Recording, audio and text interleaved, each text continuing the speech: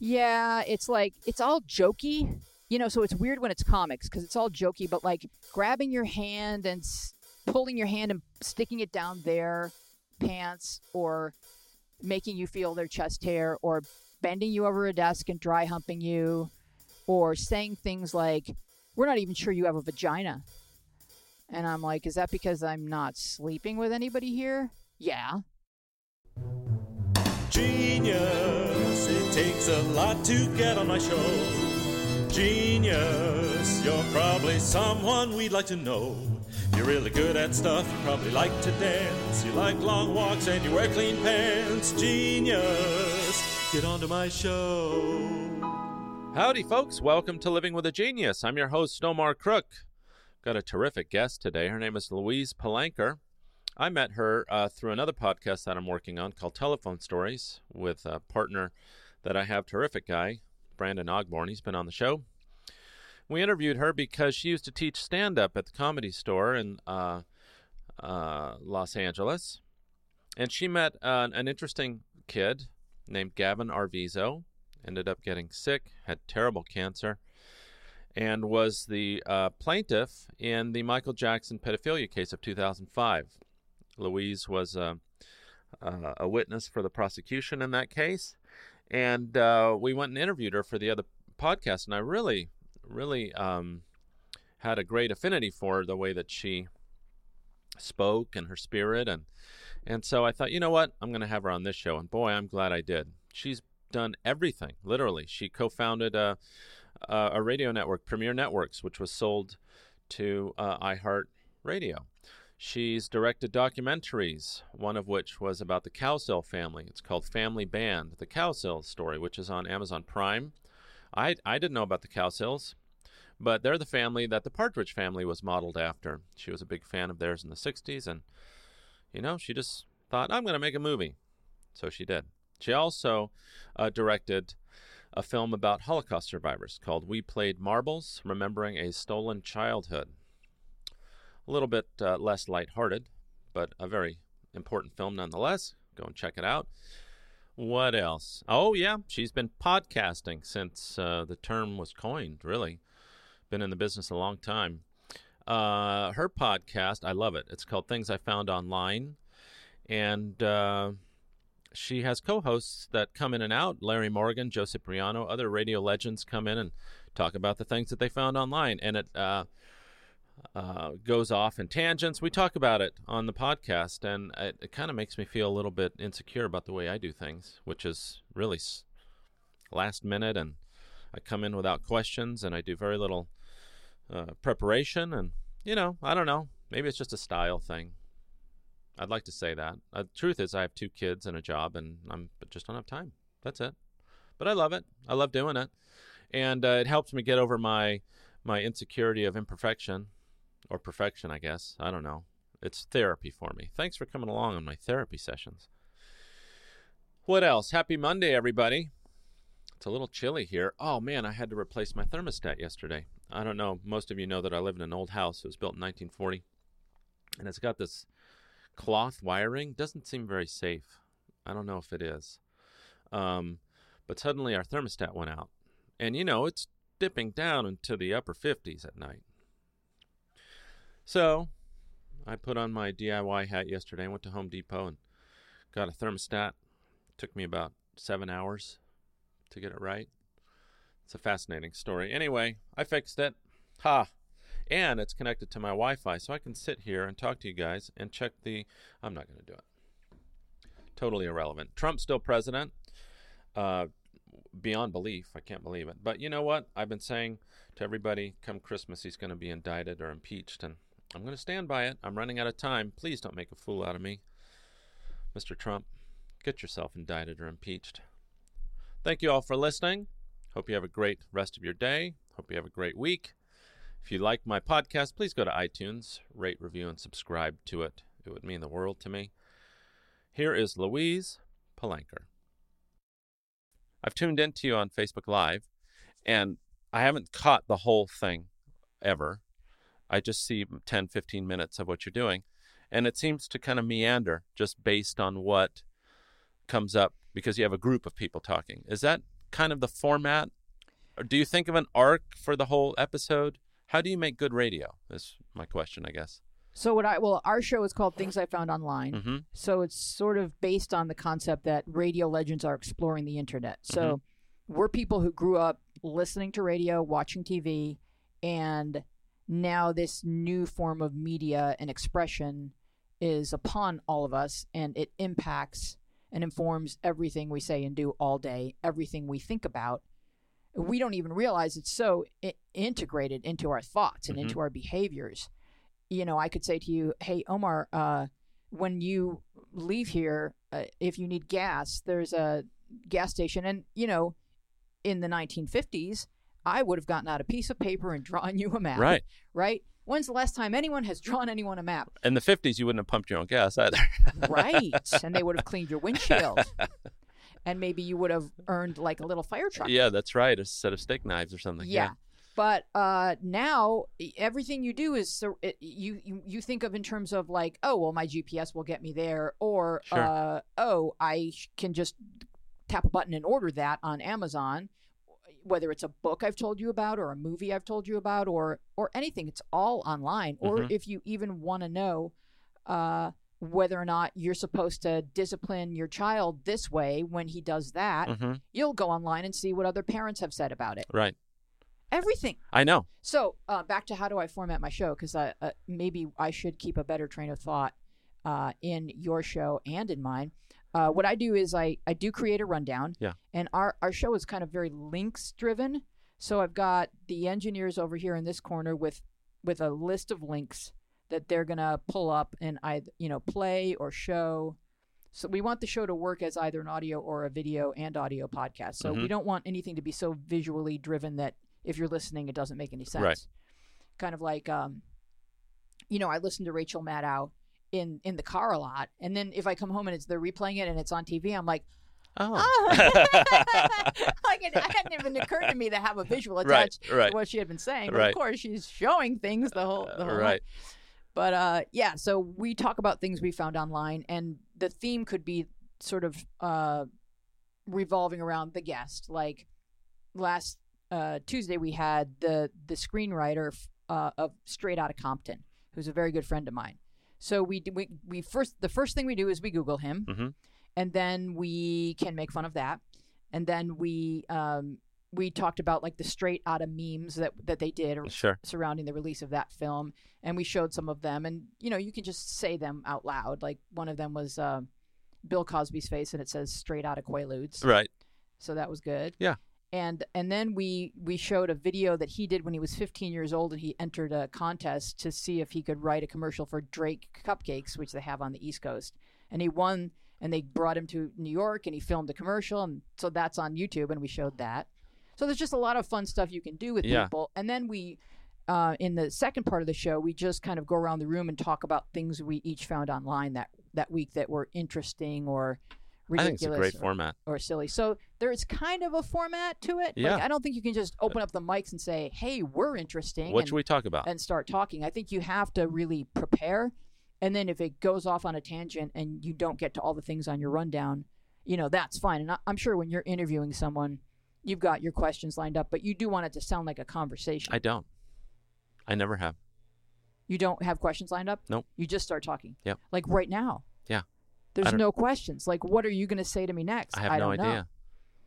know. Where did you get all of your engineers? I mean, you've got a whole table of stuff set up here. How did you get that together? I'm a one-man show. Like this is how I do it. Right. So it's been evolving. Because you've been a podcaster since day one, since podcasts became podcasts, right? Pretty much day one. The first time I heard the word podcast, I said, "What's that?" It was my Premier Radio partner. I'm one of the founders of Premier Radio Networks, now a division of iHeartMedia. And my partner, Craig Kitchen, I left Premier. We sold it to Clear Channel, and a lot of us left, but Craig was still there. And I went up to visit him one day, and I said, because I had always been kind of behind the scenes, and I said, so what will it take for me to get my own show? I'm ready to because I've been doing stand-up. Like, I'm ready to host my own show. Yeah. And he said, I have one word for you, podcast, which was, of course, a brush off, and I heard it as such. Right. I heard him say something to me that meant never, at Premiere. Yeah. And I went home and I probably looked up podcasts. On your compact computer. Yeah. Yeah. And it was like, oh, it's a radio show you can listen to on your phone. Whenever. Yeah. Yeah. And I was like, huh. And then I went to do stand-up that night, and my friend Laura Swisher was doing stand-up, and I said, have you heard of podcasts? Because she's always really techie, too. And she's a really funny, good friend of mine. And she now works at a podcasting company. Ironically, here we are 15 years later. Wow. And she goes, yeah. She goes, I was talking to somebody about it, and, we should do that. And so I have this room in my house that was a studio before I moved in here. There was a guy who lived here that scored TV shows. Oh. And so the whole room is soundproofed and baffled. Yeah. And I have my drums and guitars in here and everything. And I thought, let's see if we could turn this into a studio. And that's what we did. That's unbelievable. Yeah. So, I mean, the remote equipment is great because you can go to where people Sure. are. Yeah. Sure. And I used to do a lot of that at Premiere. When I was working at Premiere Radio, I would go and interview all the celebrities with my little bag, my DAT machine. Now, is that how you started, or was it in comedy? How did your professional career start? What came first? I was a page. Well, I was an intern. First of all, did you grow up here in Los Angeles? No, I grew up in Buffalo, New York. Okay. I knew nobody in show business. No one. What about your parents? What did they do? Not show business. My dad made fur coats. He was a furrier. Okay. Yep. And my mom was a mom. Yeah. A professional mom. I mean, she raised 4 kids. And were you always the funny one? Yeah, I think it goes like my sister Amy is like the one who she's the glue. She holds everyone together. And then I'm funny, and Joanne's funny, and Craig's funny. Amy's funny too, but I think she's more organized than funny. Uh-huh. Yeah, I mean, we're all funny. If you had dinner with us, you'd be howling. I mean, we're funny. Yeah. Sure. Yeah, I came from the same family. Your family too? Yeah, I'm an only child, so I remember the very first. I think I was a funny kid because I was maybe 6 years old. We were at this restaurant opening in Redlands, California, and being an only child, I was always gregarious, and at that time, I was walking around the restaurant just introducing myself to people at their tables. Wow. And I remember I was wearing this, I guess it must have been 1975, 1976, where safari jackets were really hip. Oh, yeah. Right, so I had my own little 6-year-old safari jacket on. Uh-huh. And I told some joke, I forget, maybe it's like you've got a banana in your ear or one of those old chestnuts. And I got the table laughing. And I took my jacket and I went like this and I said, "Safari so good." Ah! Just like that. Wow. So I knew I was going to be in entertainment somehow. I think your parents should have just left you there. And then I was so excited by my success, I got sick in the car on the way home. Oh. But you remember that moment. Sure. Wow. Yeah, I mean, wanting, I guess, I don't know what it was. We were living in Redlands because my parents had just divorced, and I was with my grandparents who loved me, and then I got all this admiration from strangers. Yeah. I don't know. It sounds kind of pathetic, but maybe that was it. I'm sure you were adorable. That's what happened. Yeah.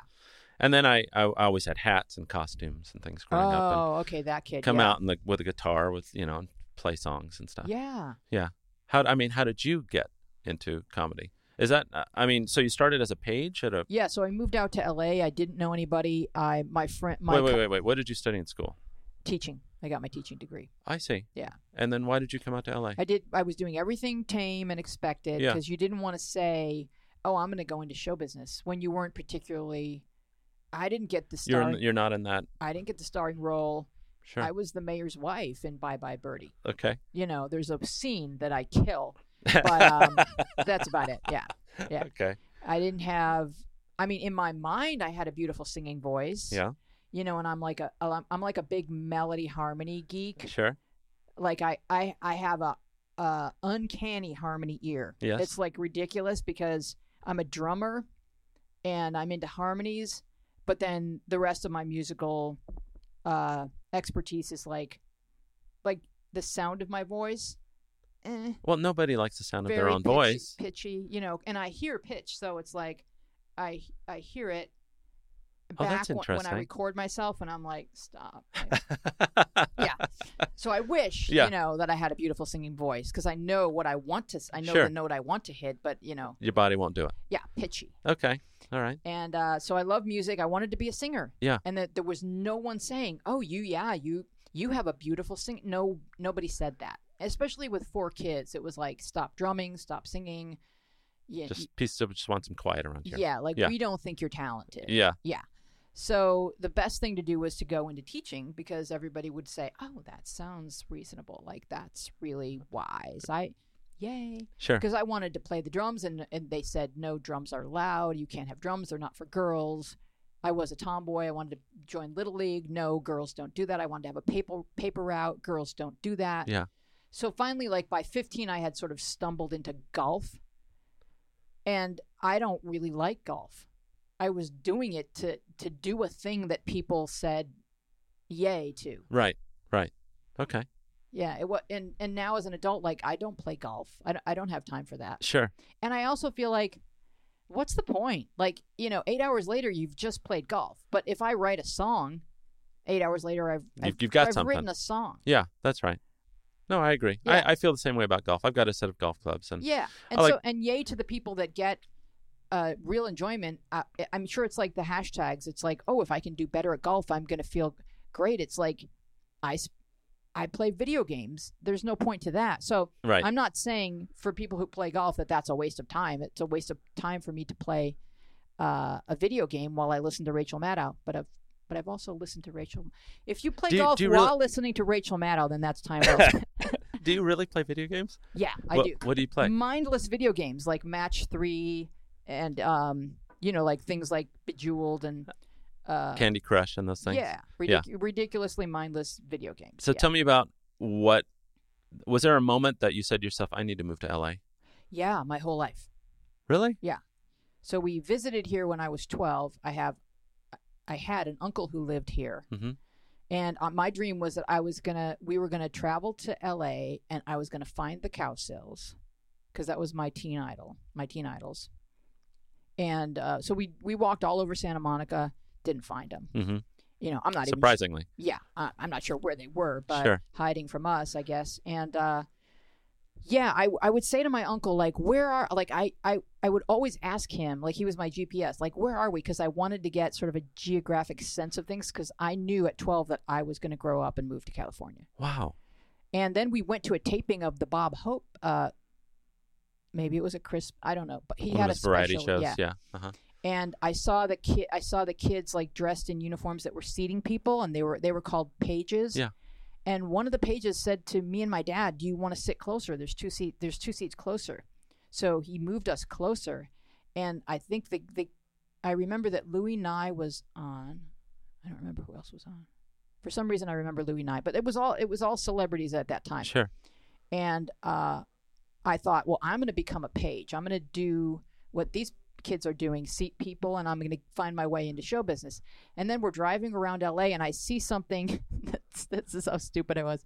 I see something that says, a building that says the Page School, which was a private school for children. And I thought, oh, you have to go to college to become a page. Right. My parents will never go for that. Let me go to the Page School. Like, how am I going to figure out how to crack this nut? You know? Yeah. But I grew up. I got my teaching degree, and then I do have a lot of cousins and aunts and uncles out here. So I moved out here. I slept on floors, and I started applying for jobs as a page. Sure. And that took why not a teacher? Because I wanted to get into show business. You had no interest in being a teacher? I was getting my master's at Cal State LA. Yeah. But I knew that I wasn't going to follow through on that. That was the reason I came to LA. Wink. Oh, that's fascinating. Yeah. Mom, Dad, I'm going to get my master's in LA. Right. And that whole time, my cousins Steven and Trish were going inside the UCLA job board because they were students at UCLA. And they were listing all the internships. Making notes for me. I wasn't allowed to go in there. I didn't have a card. Right. I wasn't a student. Right. They would come out and tell me the internships, and then I would call, and I would tell them I was a student, and I would go in, and I interned on That's Incredible. Do you remember That's Incredible? Sure, with yeah. the mayor of Catalina. What was his name? So it Davidson? was John Davidson, John Davidson. Fran Tarkenton, Right. and a blonde lady. Yeah, what was her name? Kathy Lee somebody? Yeah, no, Kathy Kathy Crosby. Kathy Lee Crosby? Yeah. Yeah. Yeah, yeah. Yeah, I remember it. Like guys would catch bullets with their teeth and stuff. Yeah, and Yeah. we went through all the mail. We had to go through all the mail. They never let us out of that mailroom. It was a horrible internship. They Okay. didn't teach us anything about production. They simply used us like trained monkeys going through the mail. Slave labor. Yeah, and I had another internship on a show called Our Magazine with Gary Collins.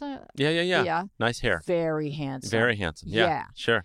They were much Great nicer. voice too. Yeah. Yeah, they were very nice to me there. I loved the people there. And then I finally got a job as a page at Metro Tape, which was Metro Media, which became the Fox Channel 11 lot. It's on Sunset and I want to say Van Ness. Yeah.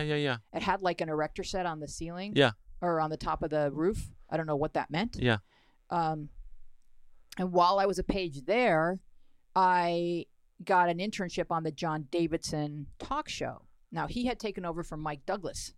So they had all of the research that Mike Douglas had accumulated over the years. So they had this big room with all these files. This is way pre-internet. So if there was a guest on the show, you'd go in there and you'd look up the person's file. And you'd pull the person's file and give it to the segment producers. But then you also had to go through all the magazines and newspapers and cut out anything about anyone and go back into the And file add it room. to the file. Yeah. Right?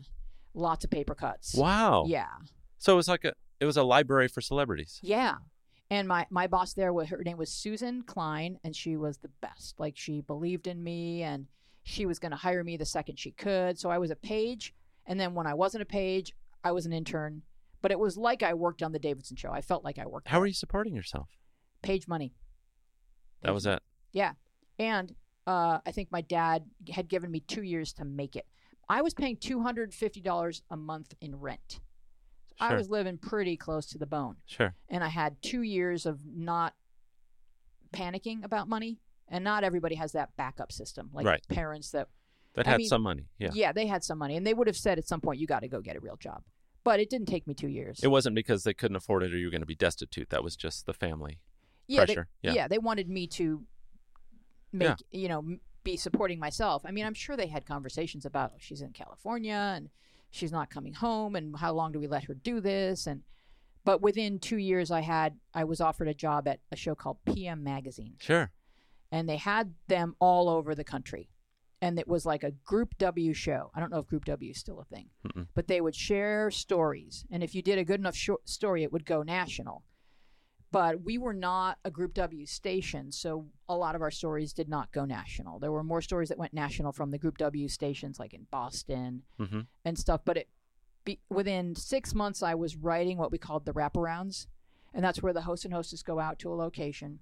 So I would book the location, and the crew would go out and film them saying, hi, we're standing in front of Nate and Al's, and speaking of rye bread, Yeah. And so I vowed to never type the words "and speaking of," like that was cliche, and that I could rise above that. Right. Yeah. So pretty soon I'm producing stories, and so that's how I learned how to make films, because you're making a little movie. You're making like a 7-minute movie. Right. And how to write. Yeah, and how to write, and what are we going to see, and what are we going to hear, and how does it all come together?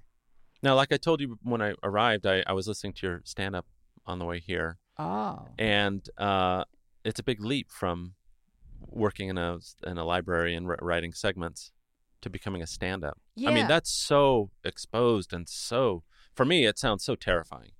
Well, what happened was the arc that brought me to stand-up was that, I think I knew I was funny, but I thought, I'm not the funniest. So I'm not Joan Rivers. I mean, I'll write. I can write. I know how to write. And then Rick Dees came on PM Magazine, and he met me and asked me, and I wrote funny stuff for him because someone told me he was funny. I had never listened to Rick Dees on the radio. Rick Dees in the morning, right? Yeah. I was still an AM girl. Yeah. What was that, Kiss FM? It was on? Kiss FM. Right. And I don't even think I had an FM radio in my Honda Civic hatchback, because it was like roll-up windows. Right. And someone said, oh, yeah, he's funny. And I had a friend that worked on the floor above me named Alex Escarano, and he taught me that I was funny. He he was like 1 year ahead of me, like in terms of he His worked career in the and- promotion department. Like he would write the stuff that an announcer said in between shows. Sure. And he took a class from Danny Simon, Neil Simon's brother, Mm-hmm. and I saw Alex's script, and I was like, oh, I can write sitcoms. So I started writing a sitcom for One Day at a Time, and I had become friends with the kid on One Day at a Time. His name he actually played a kid named Alex on the show. Okay. Yeah, and he was, I mean, like I'm like what 22 and like he's 15, so it wasn't, we weren't that, it's Glenn Scarpelli, and he was just a fantastic kid, and we became buddies, and Yeah. I kind of featured his character in my show, and he said, oh, I'm going to put it on the desks of the producers, and so I got almost your foot in kind the of door, yeah. cracking sitcom land. Yeah. And I got to meet Norman Lear, and my I God. gave him a script, and I got to pitch to Norman Lear and a table full of people that had all written for Maude, and I was, very intimidated. So it was like almost sitcom ready, and then Rick Dees offered me this job on the Weekly Top 40, and I went from television to radio. Really? Yeah. Do you regret that? I think there were moments when I did. Like if I knew that if I had stayed in television, I'd probably be like a showrunner or something now, but I don't, because it led to me being able to found Premier Radio Networks with my partners. And How did that happen? I mean, how do you start a company like that? so I was writing for Rick Dees. Yeah. And the men who became my partners, they were disc jockeys at Kiss FM. Mhm. So it was Tim Kelly, Steve Lehman, and Ed Mann. Mm-hmm. And then we brought in another partner, Craig Kitchen, who was not a disc jockey, but he worked for Katz, and he knew the advertising end of Mhm. things. And so we just kind of like pooled our resources, and I was always the one writing. And it was Tim's idea that we could do a show where I would write the script, interview all of the artists, Mhm. and put together a package that we would send to radio stations so that it would sound like they were doing their own top 40 countdown, but with interviews with... Sorry. That's all right. A little marimba never hurts somebody. That I was interviewing all of the artists and then cutting it into like 20 or 30-second sound bites. Mhm. You would time the intro of the song, you would time the sound bite, and then you would give all... You mean to fit the formats of the radio that the radio stations were using? So, for example, like the disc jockey who's jockeying the show, like it probably required some practice, but if he knew that like this Huey Lewis song has like a 15-second intro Mhm. and this Huey Lewis soundbite is 20, I mean, did I say minutes? I meant seconds. Seconds. Yeah. A 50-second intro and this Huey Lewis soundbite is 22 seconds, then he would start talking and with whatever I wrote. Hey, we talked to Huey Lewis, and the news is that he loves golf. It's another golf reference. Yay! Like, he loves golf, and every chance he gets on tour, he's heading for the nearest golf course, and then he hits Huey Lewis talking, and then doing the math, like Oh my God. 8 seconds into that, he hits the record, and then Huey hits his own post.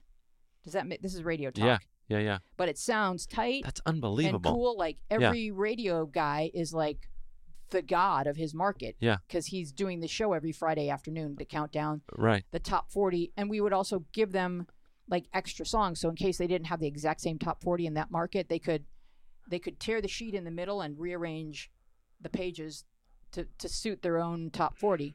And that we called that the Plain Rap Countdown. And that's how we launched Premier Radio Networks. And then you ended up selling it. Yeah, but I think maybe 15 years later. Wow. So the next thing we started doing was comedy packages for morning shows.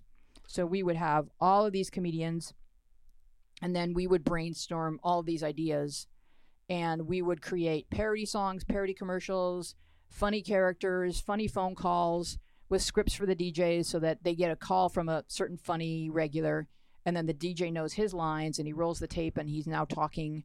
I mean, this is really behind the curtain in the Wizard of Oz kind of stuff. Yeah. I mean, I would never even think that that's how it was put together. But think about local radio. You don't have a budget. You don't have a staff. You wake up at 4 a.m. and you have to do 4 hours of live radio.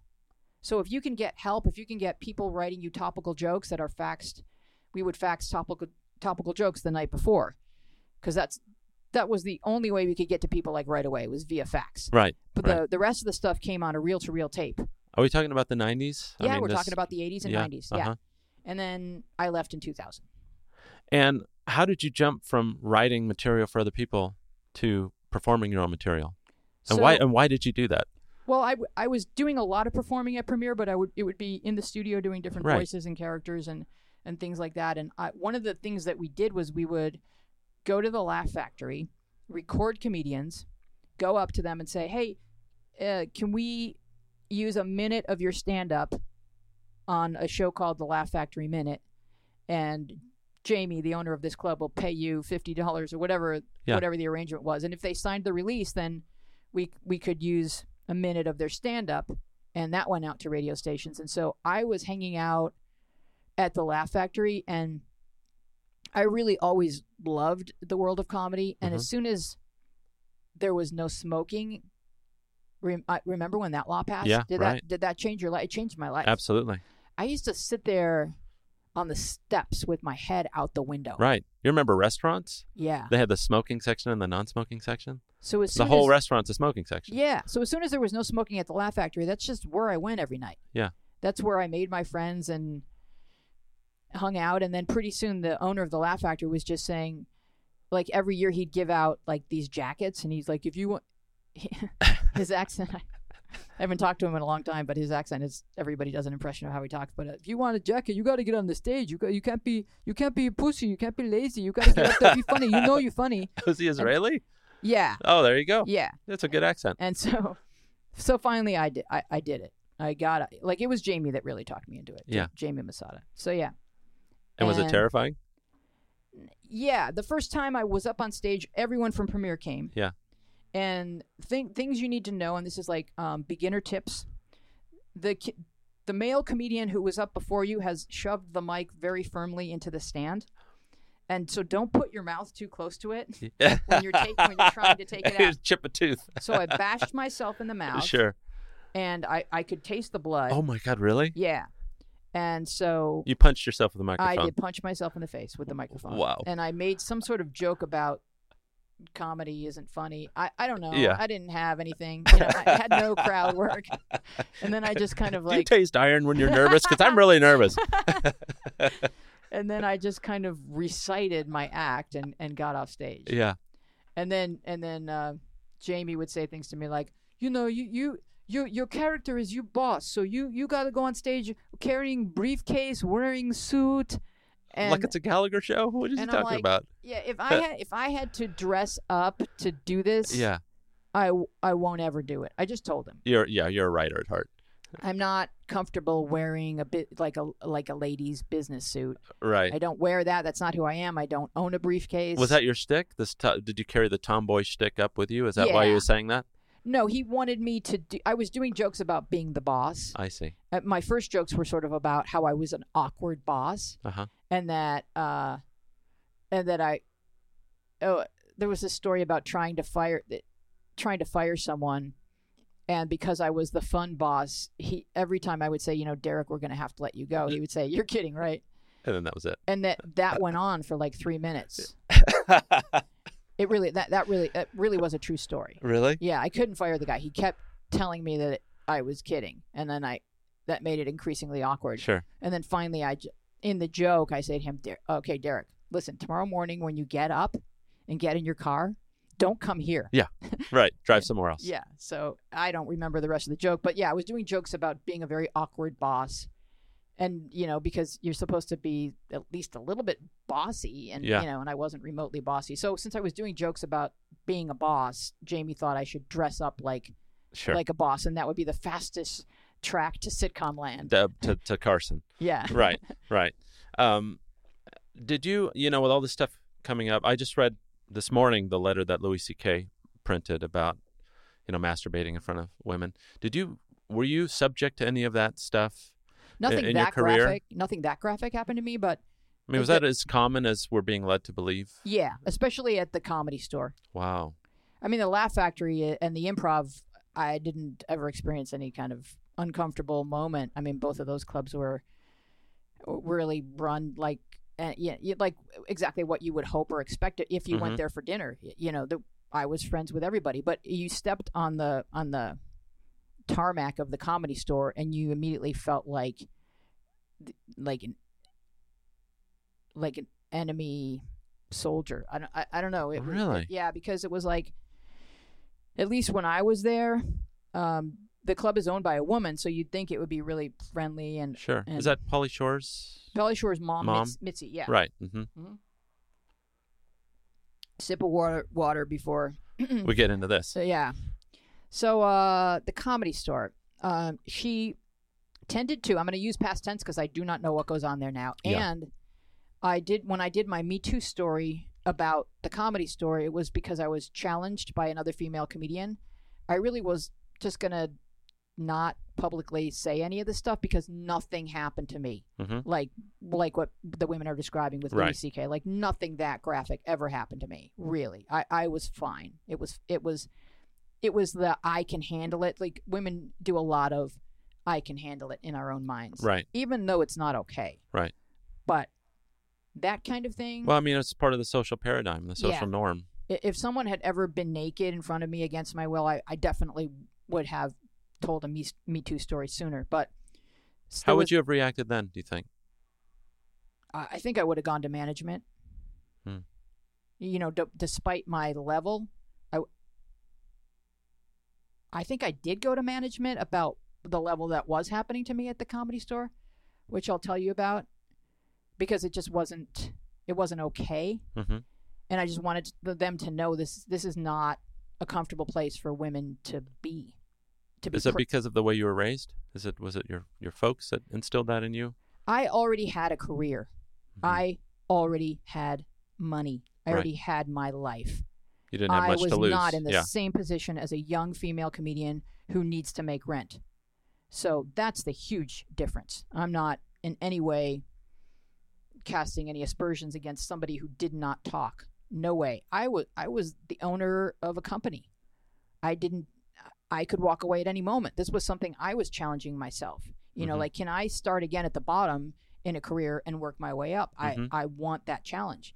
It It wasn't out of necessity. No. Yeah. Absolutely. So that's probably why I said something, but it's still Can you tell me what you complained about? Yeah, so the Comedy Store is run by these young comedians that Mitzi has hired, most of whom are not yet what's called a paid regular. Mm-hmm. So a paid regular is somebody that is going to get regular spots, and Mitzi has personally passed you, and your picture is in the lobby, and you get paid when you perform. Is that a good thing or a bad thing for comedians? The greatest. It is. It's Okay. the holy grail. It's not like you were behind the scenes saying, "Oh, he's a lifer here at the Comedy Store. He's never going anywhere." It's the opposite. Everyone's fighting for paid regular. Okay. So they have different tiers. They have this whole open mic system Mm-hmm. where you go on Sundays and Mondays and you wait around and you sign up and you just wait around all day on Sunset Strip.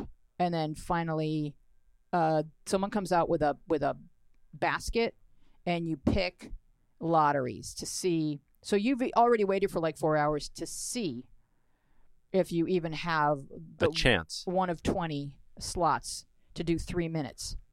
So I recommend for open micers, don't go to the Comedy Store or the Laugh Factory and wait around on a sidewalk. Go to a coffee house and just go up every night, get up every night, and then 2 years into that, then go to the Comedy Store. Wait until, if you're going to get 2 minutes on the Comedy Store stage, you got to kill it. Yeah, that's not where you practice, because you've just spent your day on a sidewalk doing nothing except maybe writing jokes. Fascinating. And if you're a woman, being made to feel like that's okay. Like if you're not, basically the way they make you feel is that if you're not sleeping with me, you're just taking my stage time. That's the generalized feeling I think that women experienced in the time period that I was there. Like, you are in the way unless you're sleeping with me. Who were the big comics then? None of the big comics acted that way. It's the other open micers. In fact, the bigger comics that saw the way I was being treated would pull me aside and give me pep talks. None of the people who had made it acted that way. And who were the women who had made it at that time? Like Joan Rivers and...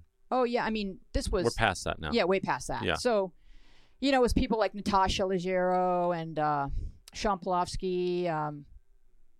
Yeah, I mean, I didn't interact with a lot of the regulars because I was in that pool of people, that talent. I can't remember all the names. It was like 15 years ago, but Did the women support each other, or were they backstabbing? yeah, no. The women were very supportive of I see. Yeah, no, the women were all very supportive of one another. So sorry, tell me about this incident that happened that took you to So I management. get a number, and I was like number 19. I was like one of the last open micers. And then Mitzi, I guess somehow you can, if you're open micing for a few years, you can get a showcase. And that's where Mitzi is really going to watch you and pass you or not pass you. And the showcases come on right after the open micers. And I pull number 19 and don't realize it, but Mitzi's already seated when I go on stage. I do my 3 minutes. How'd it go? I guess it went, it was probably pretty much what you saw online, like, my material. Yeah. And I love the thing about the Tempur-Pedic breasts, by the way. Yeah, I probably You got one did. guy jumping on one breast and the other one can't feel it. I thought that was very funny. Yeah, so I probably did some of those jokes. And then, like a few days later, I get a call from a comedian, and I love him, so I'm not going to say his name, but he wasn't yet a paid regular. However, he did work at the Comedy Store in exchange for stage time. Okay. So that's the dynamic, is that all of these boys, are working at the Comedy Store in exchange For free. In exchange for stage time. They're not paid regulars. They're simply working for stage time. Is that even legal? I mean, I don't know. And I think they wow. also go up to her house and take care of her. Sure. Oh man. Okay. So I don't know what all goes on, Right. but they're How they that works. know her, and and she's bonded with them, and she loves young comedians. Okay. And that's like Legitimately, like she's I mean, she always has, a champion of comedy. But I think I just think she's a woman, so you think that some of the people going up there would be young female comics. I don't think they were. I don't know. Yeah. I think it was like she really enjoyed the attention of these young men. So so she was seated, she saw me, and a few days later I get a call from a friend of mine who says, "Yeah, I'm not sure if you heard this or not, but it looks like you're a paid regular." So like a few days had gone by and nobody had called me, not Mitzi, not someone who works for Mitzi with a salary, whose job it was to call the people that had been passed. Right. But some kid who's working in exchange for stage time that he's not getting, that I've just been made, some female has been made paid regular. And I said, huh? Like, because I wasn't even showcasing. Like, yeah, I guess she saw you and, Big jump. Yeah, so I guess you have to come in and sign some paperwork or whatever. And when I got in my car and went to the Comedy Store, and somebody said, "Oh, we thought we didn't know why you weren't here already." Like, so you could tell already that Something was up. information was being withheld from me. Yeah. And then once you're a paid regular, you get these special spots. But in order to get them, you have to show up at the Comedy Store Sunday morning and Monday morning at like 10 o'clock and wait until like 2 o'clock when a guy named Tommy comes in, and then you can sign a list, and then you come back that night. So it was this big, huge time commitment As a paid regular? as a paid regular. Oh my God. And while you're sitting there with these other paid regulars, they're harassing you. You're the only girl there, and they're just harassing you. It's bad. It's like propositioning you and yeah, it's like it's all jokey, Mhm. So it's weird when it's comics because it's all jokey, but like grabbing your hand and pulling your hand and sticking it down their pants, or making you feel their chest hair, or bending you over a desk and dry humping you, or saying things like, "We're not even sure you have a vagina." And I'm like, is that because I'm not sleeping with anybody here? Yeah. Just like for hours. What the fuck? Showing you like porn on computers of like people with horses and What? yeah. That's the climate. The climate is very much that. It's the climate. I mean, I don't know any of my guy friends that would be okay with that. Yeah. So it feels like they're just trying to intimidate you out of Right. going through this, Right. sticking it out and Right. signing the list and coming back. Just getting at rid night. of competition. Yeah. And Wow. then finally so I did that, I think, for a year. Did anybody stick up for you? The girls. None of the There guys. were even sweet boys who wouldn't talk to you. when you were waiting for your stage time. They couldn't really be seen fraternizing with you. Because they're trying to pay the rent, too. Yeah, and they want their friends. Right. And it was like you were isolated. And maybe if I had been dating one of them, it would have been different. I don't know, but it was very isolating. And then finally one night, I'm sitting on the steps of the Comedy Store, which is where everybody is. It's like where you pay for admission and where all the comics hang out. Uh-huh. I'm sitting with my friend Erica Dorning, and she was not yet a paid regular, I think, and I'm just kind of telling her, what I've been up against. Is it okay to curse on here? Sure. And this comedian was overhearing our conversation, which was none of his business anyway. Yeah. Hadn't been someone that had been particularly harassing me. I don't think he was a paid regular, so I don't think he was sitting there with us waiting to sign the list. I think he was just an employee. But he heard our conversation, and he screamed. It felt like, maybe it wasn't screaming, but that's how I heard it. "Oh, shut up, Palanker. No one here wants to fuck you." And I was just done. That was it? I just got up and I just said, I don't respond to assholes. And I walked down the stairs knowing I would never come back. Had you had, at that point, grown some aspiration? I knew that the Comedy Store was making me worse. I knew as that a comic or as a person? As a comic, as because a comic. when you would finally you'd sign that list in the morning, and then you'd wait at night, and then if anybody like Sebastian Maniscalco or Pauly Shore, anybody showed up, they bumped you. The people that were really good, if they showed up, they bumped you. So you'd get, and then even the employees bumped you. I don't know if it's because Mitzi wasn't there and they just did it. Right. There were times where I'd be at the Laugh Factory hanging out with my friends. I'd walk down to the Comedy Store, just socially, look at the list to see who was on, and see my name. Which means that Mitzi had booked me and nobody had called me. So they're trying to make you appear as a no-show. So this is just what you're up against. Like, if I'm not getting better, if this isn't a place for me to, work out and get better. Yeah. And instead, when I finally go up at 1:30 in front of 4 people and there's a comic in the back yelling, "Take your top off," I'm not going to get better. I'm not that strong. I'm not Sean Polofsky. Like, she's so strong. Like, my friends, my female friends that have made it at the Comedy Store, those are strong women. Like, I'm not that girl. Like, I'm just not, I wish I were, but. And was that it for you as far as stand-up goes? Did you throw in the towel, or did you keep going? The best part was as I was walking down the stairs and as it clicked into my head, I'm not coming back here, Erica yelled, "I'll fuck you," which was like the best line I've ever heard. Sure. But I couldn't turn around and thank her because I had made my exit and right. I knew I had to just walk away. And then I thought, well, I'm just going to use sort of like the street cred of Comedy Store regular and get booked shows elsewhere. And I did that for a while. And then I started putting on shows in Santa Barbara and just, creating my own shows. Why Santa Barbara? I had 2 friends, Bobby Miyamoto and Jordy Fox, who thought that Santa Barbara is close enough and cool enough to get really good acts. And so I kind of put my money into like buying the equipment that you need, like the lighting and the sound. And we started kind of looking for rooms in Santa Barbara we figured it was far enough out of town that you could really fill it up with actual customers. Yeah. Whereas when you do open mics in LA, it's basically other comics. So you created your own show, basically, with your own stuff, and just brought it to a restaurant or a bar or whatever and said, "Hey, we've got this act. Can we set up in the corner?" Yes. How'd that go? It was great. I did that for a couple of years. Did you end up living out there? Well, it was like I wound up, it's just by a series of coincidence, I wound up marrying a guy from Santa Barbara. Now, this is where we get to how you and I met to begin with. Right. I forgot how we met. Okay. So I'm working on another podcast with a partner, Brandon Ogborn. Terrific. It's called Telephone Stories. Coming out soonish, I hope. Sorry, the gardener's here. I don't know if you guys can hear that. No, it's fine. I was thinking about that when we booked this on a Friday. We're in LA. They're gardeners. That's how we do it out here. That's how we roll. Yeah, it's our music. Yeah, it is. And you met your husband, whose name is Ron Zonin, who was the assistant district attorney during the 2005 Michael Jackson trial. Right. And you were a witness for the prosecution, yes? Right. That kind of snuck up on me.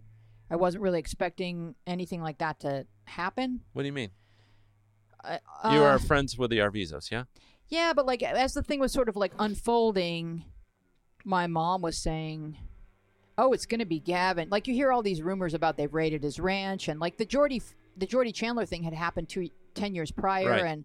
and like I knew that Michael Jackson had a problem with children, but you know I wouldn't let any kid I knew sleep there. But Gavin was a kid that came to the Laugh Factory for our program for teaching stand-up comedy to at-risk youth, and Gavin was a little kid, like maybe 8, and then maybe a year later he came down with cancer. Wait. I'm sorry. Let's back up. So you Yeah. were involved with teaching kids stand-up. Yeah, through Jamie's program at the Laugh Factory. Yeah, Okay. yeah. Okay. And just coincidentally, the Arvizo family brought their son and No, it wasn't coincidence. That's how I met the Arvizos. Yeah. It was way before I didn't know Ron, or the trial hadn't Right. happened yet or anything. But Right. it was like Gavin and his 2 siblings were in a program at the Laugh Factory. Mm-hmm.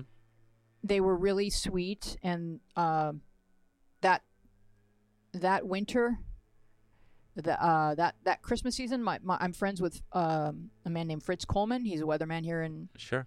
he's like my best friend. And so he said, "Well, I've always wanted to meet Fritz, by the way. I can He introduce you." seems like such a sweet. He is. He's like- the greatest guy. I mean, Ever. I've always hoped that he was He like is. he seems on TV. Oh yeah, Okay. and hilarious. Oh, you should interview him for your show. Sure. Yeah. So he said, "Well, he has 2 boys. I want to take my boys to a family and show them, how to be grateful, for what they have, because not everybody has what you have." And I said, "Oh, well, this one family, there's 3 kids, and I know they would really appreciate it." So I called them, and I said, "Fritz and I were, we would like to bring you some Christmas presents." So we went down there. They lived in one room, mattresses on the floor. And they had like made drawings for Fritz and his kids. It was really sweet. Mm-hmm. And we gave them a microwave and a PlayStation. And We do that every year with the Catholic Church, Do even you? though I'm not Catholic. Yeah. oh, that's great. Yeah, we've got friends who are Catholics, and we adopt a family every year through the cathedral downtown, and we deliver gifts to.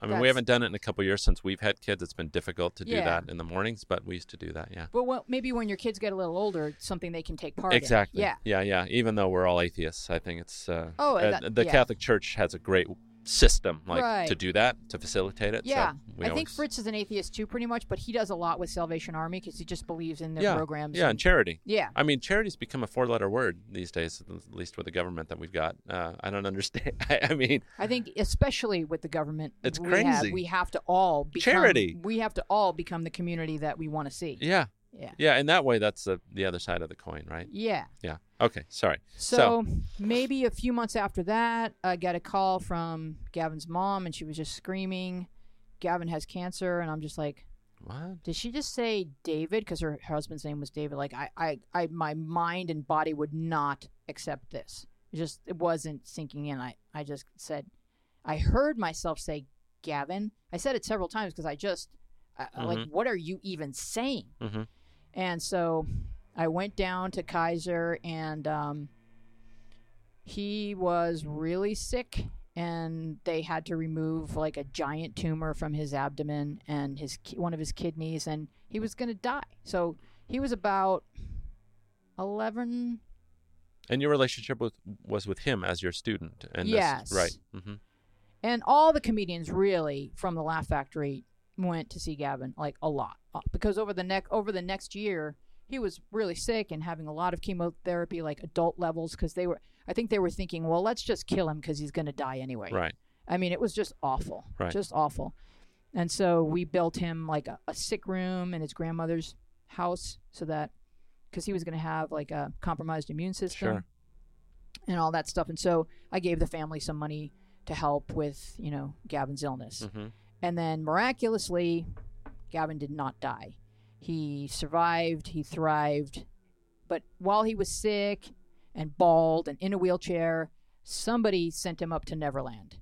You And don't know how that happened? I don't. I mean, Jamie likes to take credit for it and saying like, oh, I told Quincy, and Quincy, called Michael. But I think there's also, I think they also were in like a dance program with Felicia Richard. Maybe.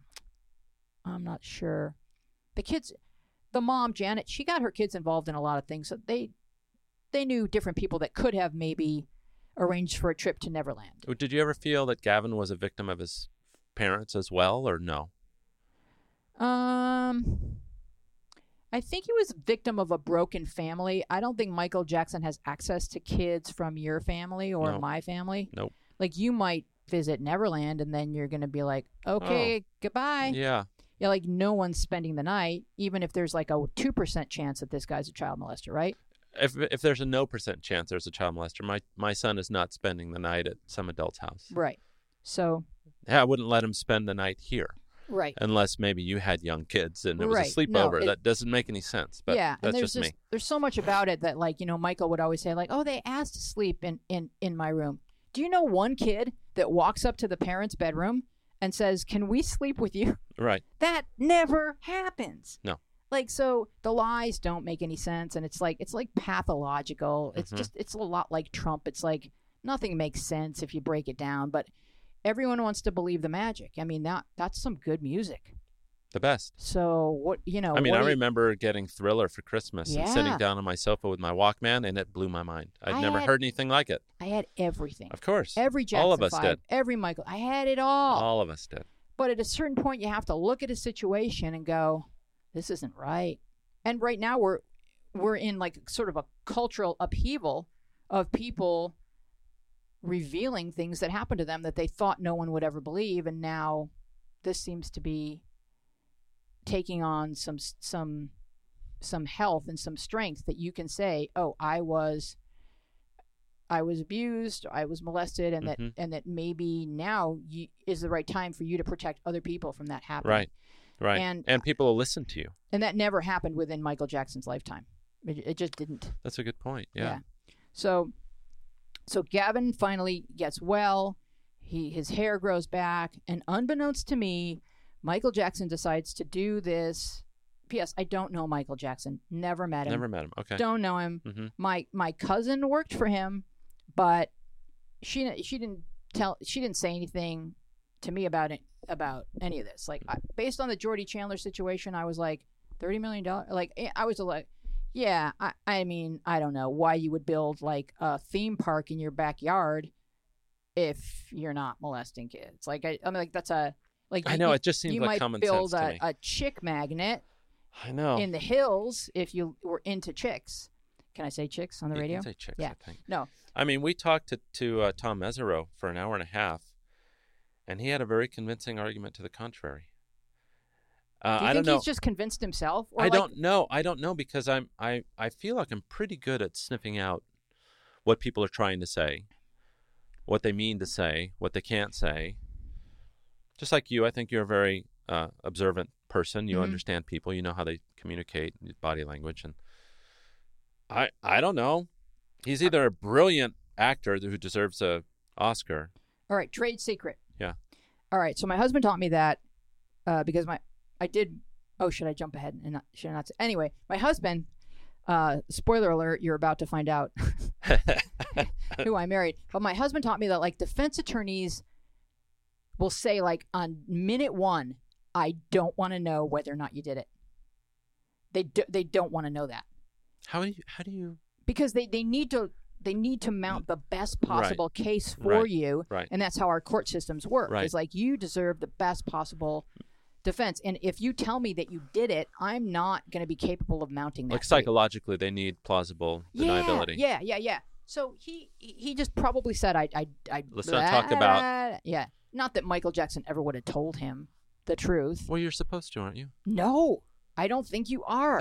We should. I don't want to hear this, Louise. we should ask a real criminal defense attorney. Like, do you? Because anyway, what Ron says is that they kind of hate defending someone who's innocent. It's just too much pressure. Because if you're guilty and you did it and you lose, you're like, well, he did it. Yeah. But like, defending only the bravest of like the most heroic defense attorneys will go into areas where someone was wrongly accused. Yeah, and defend even it's weird because I mean Tom Mesereau's involved in the Innocence Project, so you would think he would know the difference between actual innocence and Well, I think he's also defending Bill Cosby right now. So well. he probably said, Bill, I don't want to know. I'm not looking in your medicine cabinet. I mean, I think he is. I'm pretty sure. I think he is too. I think he is. All right, so where were we? I'll tell you, if I were Bill Cosby, I'd hire Tom Mesereau as well. Yeah, he was. I mean, he's very He's really charming. I hate him. I can imagine. Because he cross-examined me and he. What was that like? Very uncomfortable. In what way? He opened with, or we're jumping ahead in our story. Yeah, okay? it's okay. He opened with something extremely sexual that had nothing to do with what I knew about this family and was designed to make me uncomfortable and off balance. And it was just dirty pool. Did it work?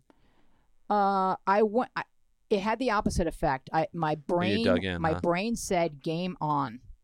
So it's a long story, but this family had been accused of, way before they met Michael Jackson, had been accused of shoplifting or had been caught shoplifting school uniforms from JCPenney's, and the kids were told, we don't have money for the uniform, so just stick this in your backpack and run. Okay. And their dad was kind of a grifter. I mean, that's the one thing that Tom Mesereau had. That was the problem. It was the dad.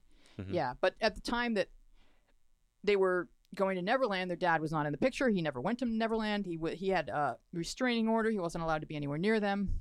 And I had some really uncomfortable experiences with the dad when Gavin was sick. Like, the dad was like, he just really creeped you out.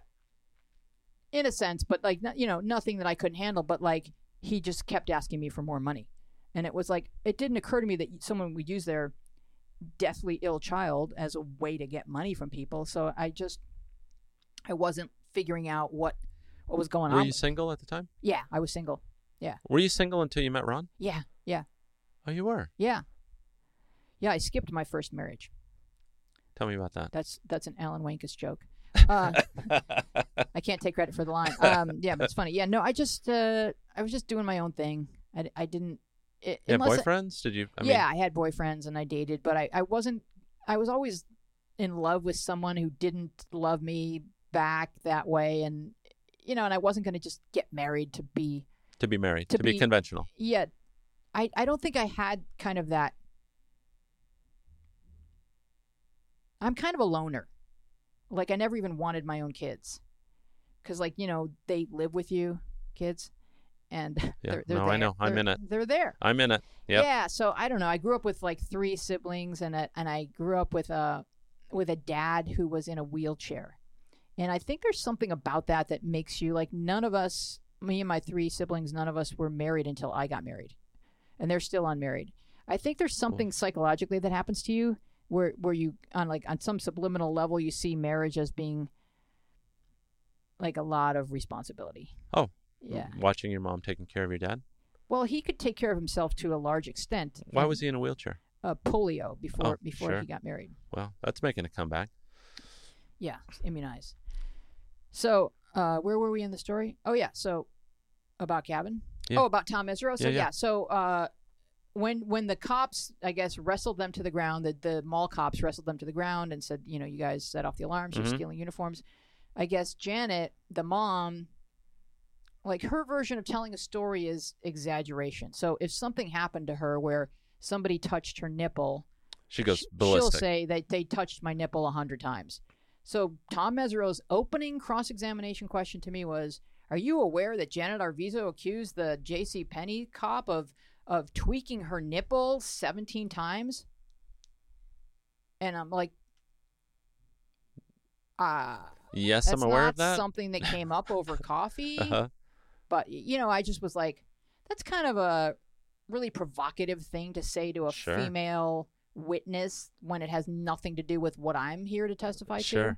So I just said, no, I'm not aware of that. But my brain went, This is what's happening. Yeah. Yeah. Buckle This in. is how this is going to go. Yeah. I saw that in him. And then he'd do stuff like, he'd say, do you remember saying, because I had been interviewed by the sheriffs when they first found out my involvement with the family, the sheriffs from the DA's office came over to where I was and interviewed me, and it was raining and they had raincoats, and I wasn't aware that they were recording me, and they're not supposed to be recording me, No. but they were. So the defense got the typed out testimony of everything that A transcription. Yeah, because I was thinking, because I'd been interviewed by a private investigator from the Jackson camp, and I was thinking, when the sheriffs came, oh, now I'm talking to the good guys. Right. And I just kind of spilled my heart about how I thought that, that this thing had unfolded and that their father, David Arvizo, was a liar. Mm-hmm. And, I just said a lot of stuff. And Tom used it. And Tom at some point said to me on the stand, and this is verbatim, he said, didn't you say that as pertaining to her children, Janet Arvizo would sell them at the hospital, sell them at the Laugh Factory, sell them at the something else? And I'm like, I know I would never have said that. Would it refresh your memory to see the transcript? And then there's like this big parade of him walking around the courtroom. The courtroom, Mm-hmm. up to me, handing me a giant notebook and telling me to read from here to here. And you've got like hundreds of people just staring at you. So I can't read while it's just way too uncomfortable a situation where you're going to be able to read. But yeah, I mean, you sort of see the words, but they're just swimming. And, Right. And then he asks you if you're done reading, and he takes the notebook back. And as he's walking back, he's not at his microphone, but I'm at my microphone. It just clicked in my brain like what I actually would have said. And I leaned into the microphone and I said, I would have said she was seldom at the hospital and seldom at the Laugh Factory, because David Arvizo took over this situation of his son being sick. And he kept capitalized it. Absolutely. On it. Mm-hmm. He kept Janet away from her sick kid, which I knew something was twisted at the time. Like long before Michael Jackson came into the picture, I was like, what's up with this family? Like something's not right. Right. It was the dad. He was controlling everything. And do you feel that your testimony helped Michael walk? Or was it just a little tiny piece of the puzzle? Just a tiny piece of it. But it was just like, just in terms of Mesereau, you knew when you heard that, or when someone typed that up, Sure. that I did not say sell them. That's not what the ear hears, because people don't sell their children, especially if I repeated it seldom. Oh, right. It's like the old Woody Allen thing, Jew. He always, what was that from, Annie Hall or something? I don't know. I did that, Jew. And he kept saying it, Jew. Right. Yeah, Oh, so I don't know. geez. That's like stuff like where I just feel like he was just trying to knock me off balance the whole Right. time. So I don't really think my testimony had much to do with anything. I was really just, they put my checks up on the screen to show that I had given this money to the dad and this money to the mom, like the amount that you could gift without being Right. taxed for it every Right. year. Right. And then I just said, something's up. He had told me, oh, she bought a lot of votive candles. And I'm like, how many votive candles can you buy with that amount of money? Like, it was like, like, what's going on here? But I never felt that any of that unmolested the kid. Right. And that was where I just stuck with Gavin. Gavin and I are very close to this day. He has never lied to me before then or since then. Why would he be lying about this? He just isn't. Mm-hmm. This happened to him. He actually was sick, and he actually is not lying about anything. He was as sick as any person should ever be. Right. I watched him in the hospital holding his head and throwing up into bags. I am a personal witness to how sick this boy was. It's like Lazarus, yeah. And I thought he was going to die. Mm-hmm. And every night when I left that hospital, I would say goodbye to him in my heart, because I knew he was going to die and may not be there tomorrow. So if there's any kind of rumors online about that he wasn't actually sick, that's bull. There are all sorts of rumors that Sandy Hook was a hoax, too. I mean, that's all sorts of terrible But when Gavin rumors. got well and Michael decided to do the Living with Michael Jackson special, he sent for Gavin because he wanted to show the world how he cures cancer.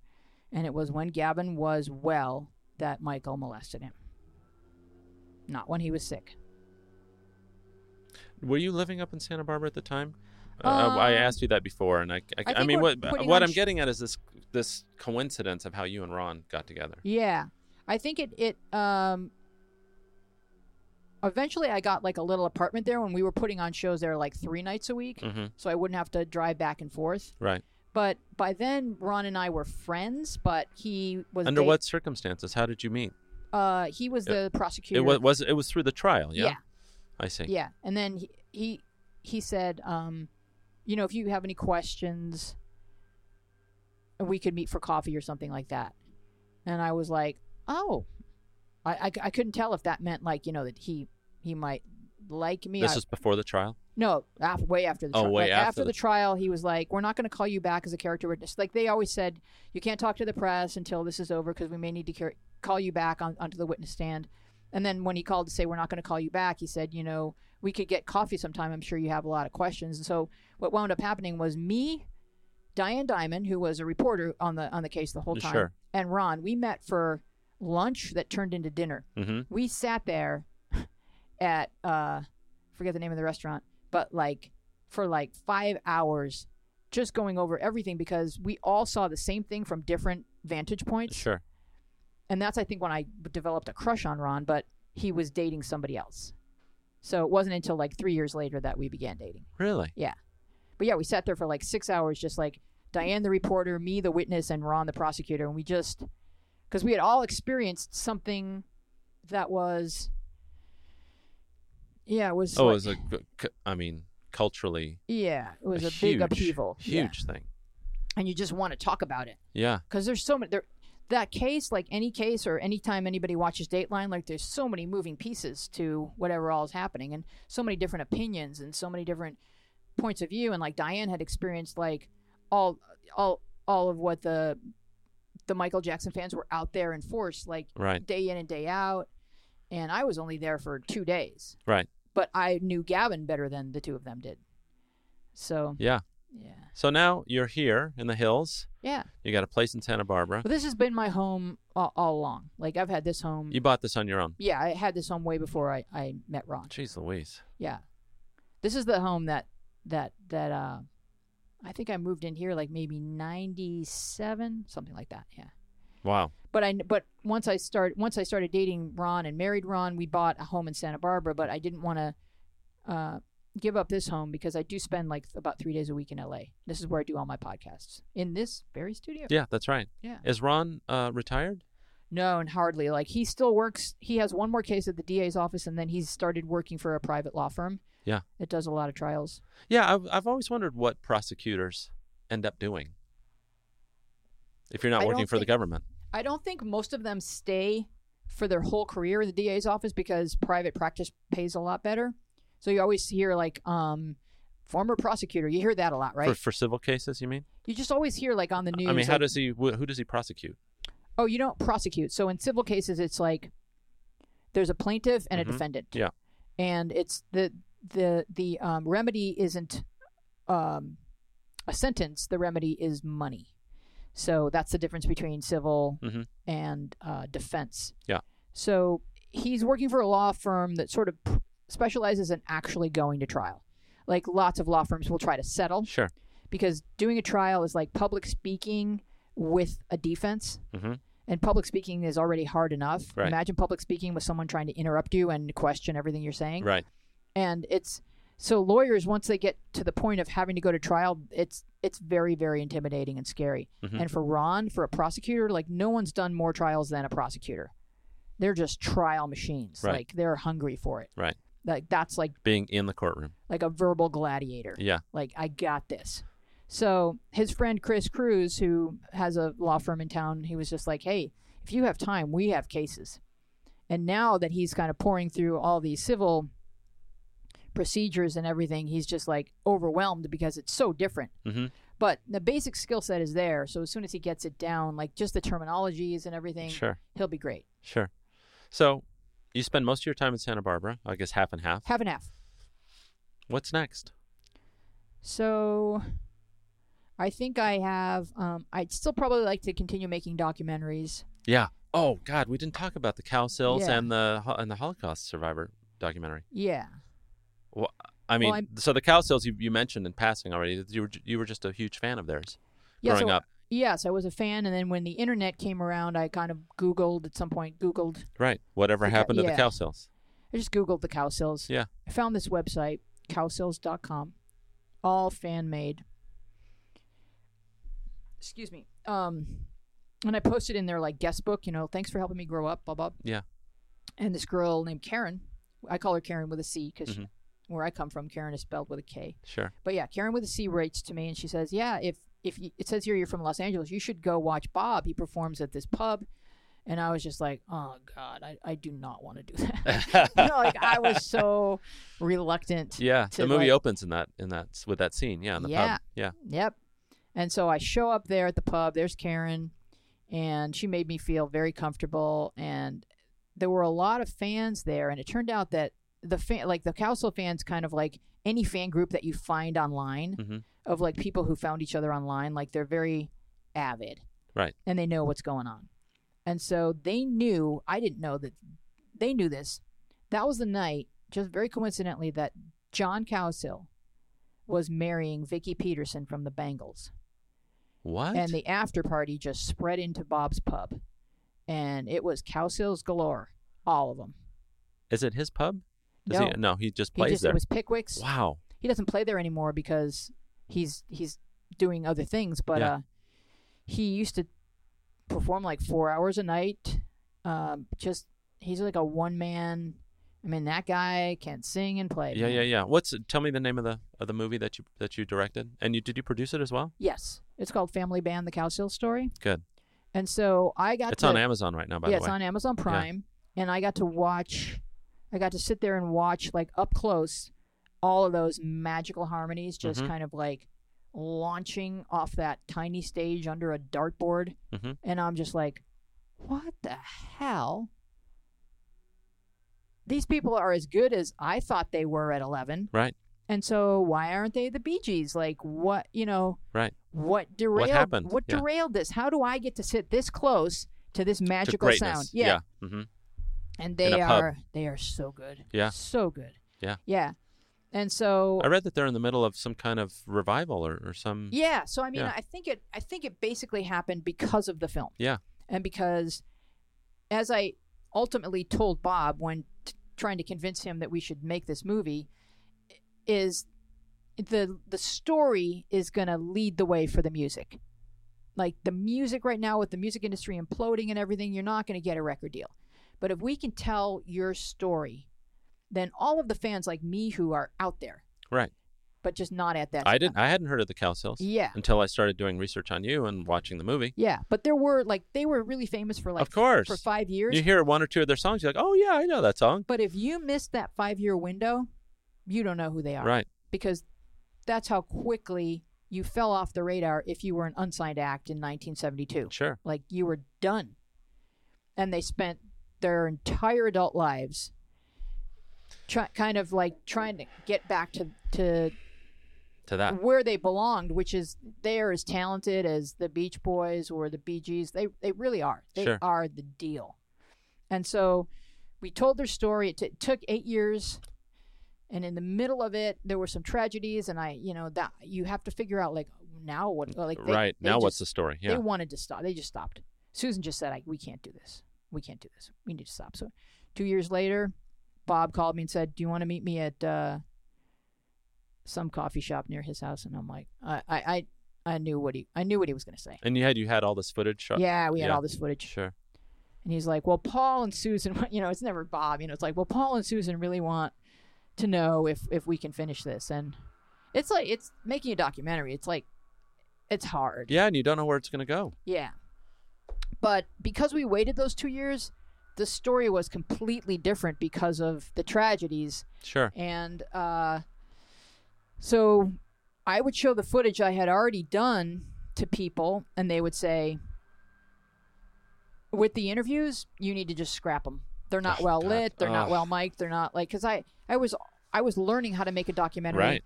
And I would would partner with people who We're also learning how to make a documentary. but they had sold themselves Right. otherwise to me, and so I had to extricate myself from certain situations, and it was really, really on every level challenging. Sure. But It's a steep learning curve. Yeah. I found the same with this podcast. It's been a steep learning curve. yeah, it just really is. And anything that you want to do, like But rather but than don't know how to do. Yeah. but rather than feeling intimidated by a steep learning curve, just say, well, you're still going to just do it one day at a time. That's what I do. Which you can handle. Yeah. Which we can all handle. And I put it up, mistakes and all. Yeah. I just forget about it. I Yeah. just keep doing it. And so, having completed it and having shined a spotlight on my childhood idols, Right. and if that helped them, that's all I ever wanted. And it's ancillary. That the help that they get is ancillary. The whole point is really doing something that you love Yeah. and putting that out and knowing that there are enough people that'll find interest in it as well. Yeah, and it's really a story about like surviving within a family, and like your childhood is your childhood, and you don't have a lot of control Right. over that. And the Cowsills, the only difference between their childhood and a lot of other people's childhood is that they were, instead of trying to look perfect in a Christmas card, which most dysfunctional families tried to do, Yeah. they were trying to look perfect every day on television, like perfect, and quite the opposite was actually happening. It's really funny because this morning we tried on a bunch of Christmas sweaters on my son for that very reason. He's gonna have to make a movie about you. We're not quite as dysfunctional yet. I'm working on it. So now they'll be doing their fourth summer with the Happy Together tour, Right. with The Turtles? Mark and Howard from the Turtles do Right. every summer, and it's just it's the best. If you go to one of those shows, you will not stop smiling from the moment it starts until the moment it ends. I just It's interviewed a guy named so Ron much- Dante that goes on a tour. Yes, I don't know if he's on that tour. he was on it this year. He was. Yeah.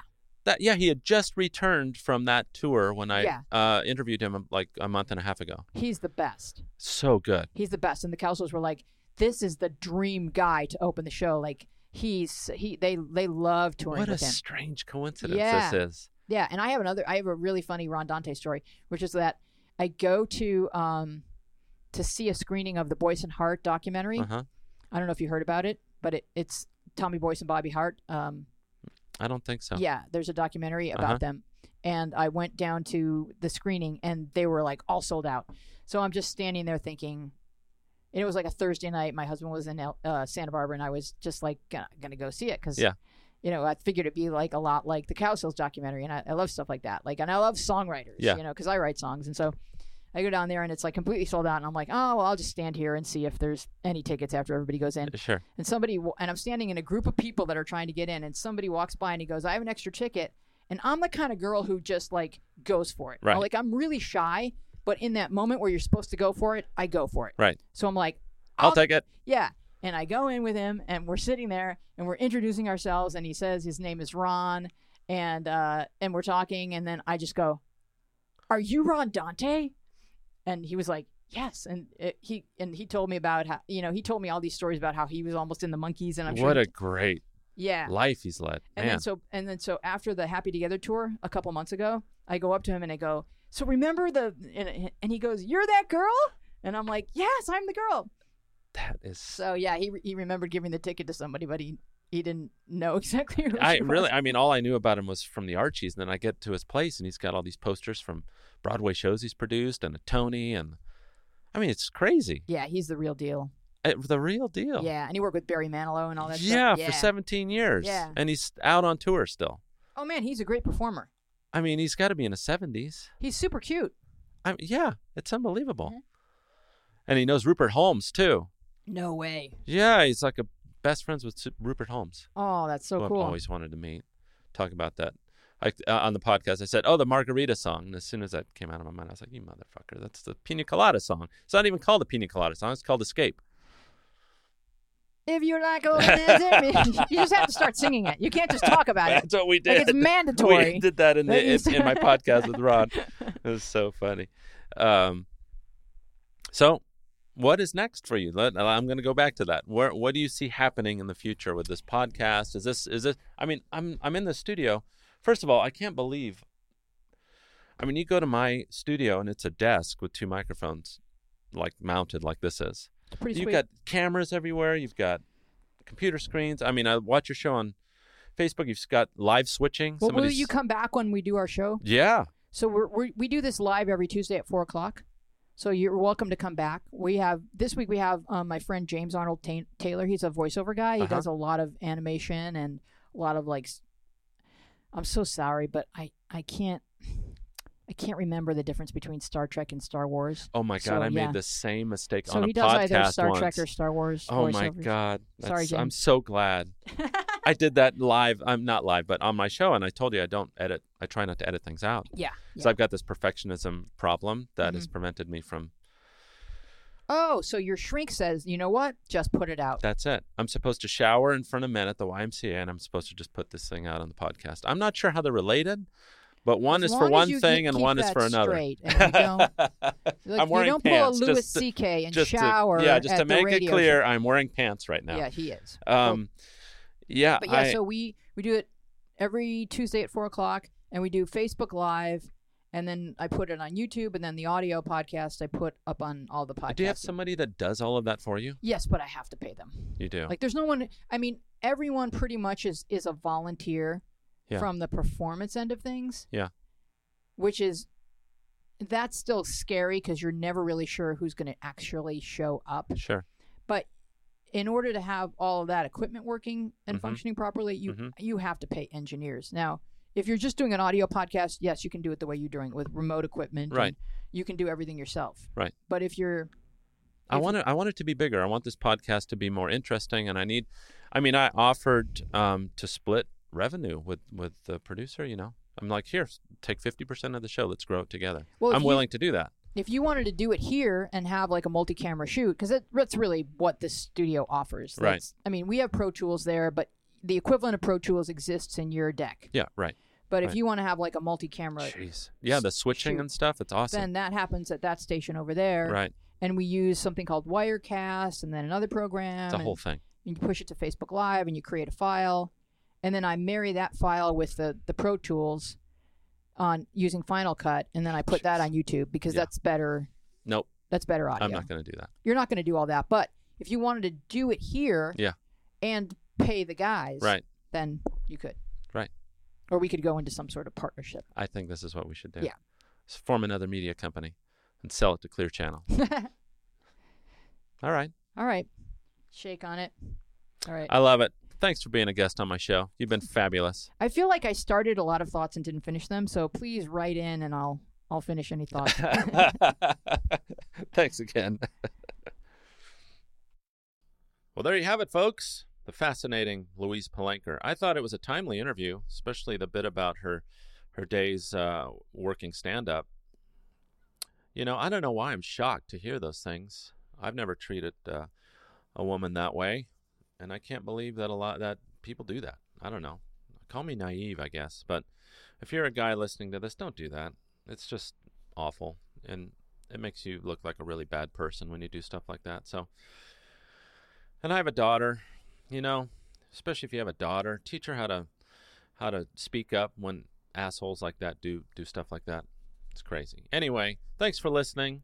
Hope you have a great rest of your week. Thank you, Louise, for being on the show. Remember to try and always be kind to one another.